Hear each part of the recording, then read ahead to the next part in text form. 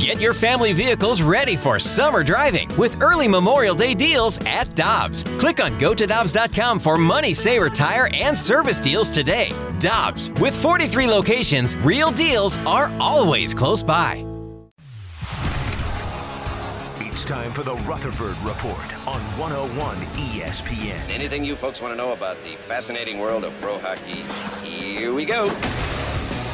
Time to talk to our guy, Jeremy Rutherford with The Athletic. He's our Blues insider at JP Rutherford is where you want to follow him on Twitter with Jamie Rivers. I'm Anthony Stalter. What's up, JR? Uranus. Yeah. Wait, mine or Jamie's? No, I just want to let you guys know that's how you pronounce it. Uranus, yeah, that makes sense. Mm-hmm. Well, JR would know. Yep. Hey, JR, Ryan O'Reilly, he's not coming back, right? Ryan O'Reilly, is he coming back to St. Louis? Yeah. Actually, it's a done deal, right? It's a done deal. Yeah, it's going to be a 3-year deal. No. I obviously worked on that story this past weekend when Ryan O'Reilly was traded to the Toronto Maple Leafs.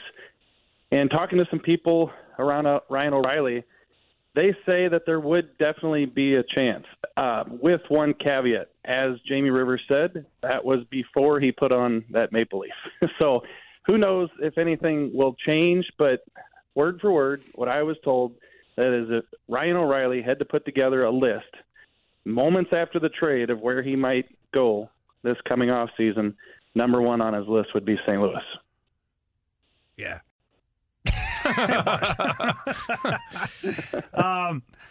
So, JR, look, so much to try and unpack here when it comes to the current Blues situation. You know, now Timo Meier, that name has popped up all over the place. A lot of different people saying that the Blues are connected to that player. But in your opinion, like, there's no way the Blues trade for Timo Meier if they can't get a deal done, right? Because, like, why would you do that?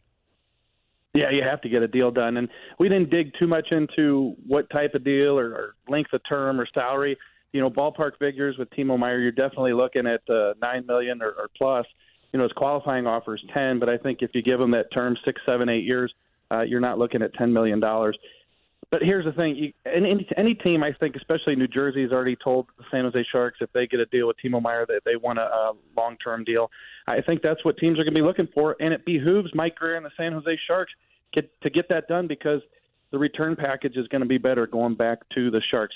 Look, we wrote about it yesterday, but I think it's a long shot, especially when you look at the Blues' cap concerns.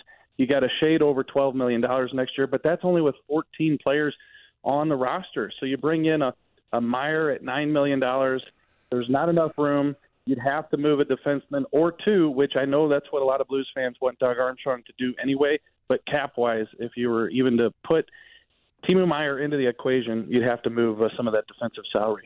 So what is next, JR, from the Blues standpoint as it applies to the trade deadline?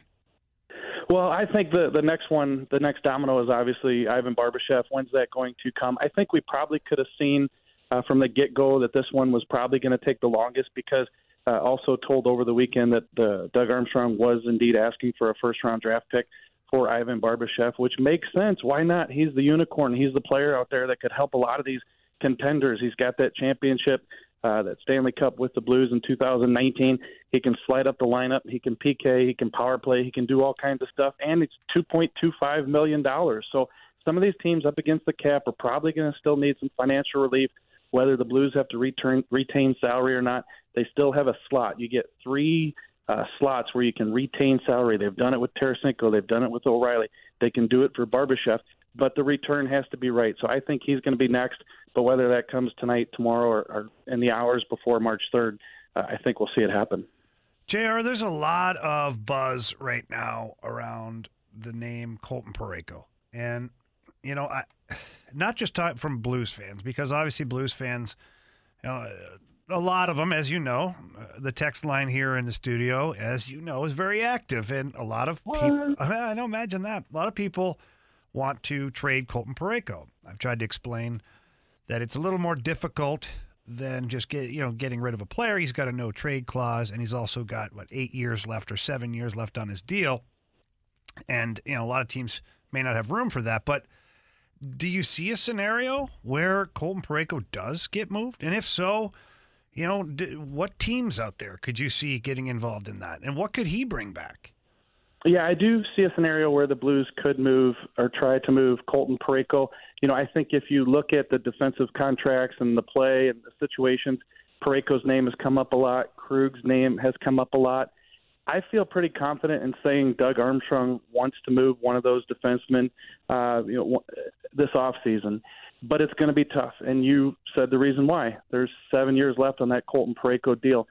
I do think there would be interest around the league. I'm not saying there'd be 10 teams, but there might be 2 or 3 that would be interested. Frank Saravelli from the Daily Faceoff mentioned Ottawa yesterday in his podcast. He walked that back a little bit today by saying that Ottawa's going through the ownership change, which won't be done before the trade deadline, obviously, which leads most people to believe that a move like that for Colton Parayko wouldn't get done before the March 3rd trade deadline. I have never been of the belief that a deal like this, with the term on the contracts of these defensemen, could get done by March 3rd.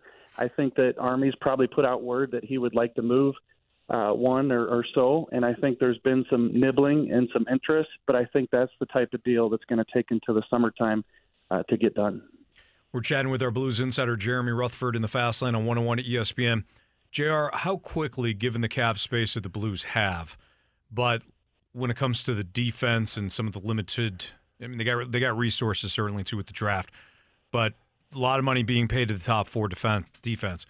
When you look at Doug Armstrong, what the moves he could make, what's available this offseason, do you think that this could be a quick transition, or do you think that this is more of a long-term project for him? I do, because in his mind, he wants it to be quick, and he's an aggressive GM who's got a track record of making some pretty good deals, some deals that you didn't think were possible. But there's 2 things. There's the other team has to be a willing trade partner, and also I do think that it's harder to move money in today's NHL than it was just 3 or 4 years ago. Obviously, the pandemic, the flat cap has had a lot to do with that, but I just think a lot of teams are more stingy about taking on that money, unless you're in a situation like Arizona, Bill Armstrong, where they're taking a bunch of draft picks to kind of hold your money. So I think that Doug Armstrong is going to be aggressive. He's going to make the calls. That's why we're hearing all these names pop up, Krug and Parayko and so on and so forth, because there's a little bit of smoke there. And again, going back to this past weekend, when you make phone calls for stories, you hear things that you might not have heard otherwise. And what I heard from a few people was that they believe that Doug Armstrong is really trying to do some business leading up to the deadline and this summer, and that they felt this roster would look, I don't want to say a ton different, but significantly different than next season. And if you watch Doug Armstrong walk out of the press box after each of these losses, and he knows that a lot of things get done, you would see right there with your 2 eyes that this looks like a guy who wants to change things quickly. So I think that's why he pulled the trigger on these deals 3 weeks ahead of time. He got a significant haul, and now I think he's going to use this draft picks as leverage to change this around quicker than some teams take. JR, the name Jacob Chychrun has just been lingering around for a season and a half now, and I thought that we were ready to just put that to bed. There's no way Jacob Chychrun would become a St. Louis Blue, and I just kind of turned the page. Well, his name is back again in the rumor mill of being somebody that, the Blues could go acquire. Do you see that actually happening? And if so, what's the pivot on that one? Yeah, I'm with you. I felt like that ship had sailed. I didn't think we'd be talking about his name much anymore, but I think a couple things. One is that he never got moved, obviously. So Arizona did not get, at that time, what they were trying to get. And then that's a good reason, because that price tag is significantly high. That's why we heard the Blues kind of disappear from that picture, because Doug Armstrong checked on it. It's too high. No thanks. It looks like a deal's going to get done with Arizona and L.A. That doesn't get done, Riv. And now you get a situation where he's still sitting there and available. And, oh, yeah, by the way, now look what the Blues have to offer the Coyotes. What do the Coyotes want? They want picks, so on and so forth. So I don't think that Jacob Chychrun is number 1 or 2 on the Blues priority list. I think that they're going to continue to try to do some things that could put them in better position. If that comes down to changing out defensemen and Jacob Chychrun coming in and the price tag is a little bit more appealing than what Doug Armstrong wants, then I think you could see something. But I do agree with you that name has kind of, once it's gone away, it's back, and I think it is a possibility depending on the other A, B, and C options that Doug Armstrong checks off his list. JR, great stuff. Good information, man. We'll certainly be following you at The Athletic for more articles like the one about Ryan O'Reilly, but I encourage everybody to check that out. Part of JR's collection now as we get closer and closer, unfortunately, to the Blues offseason. JR, appreciate it, man. Thank you. All right, thanks, guys.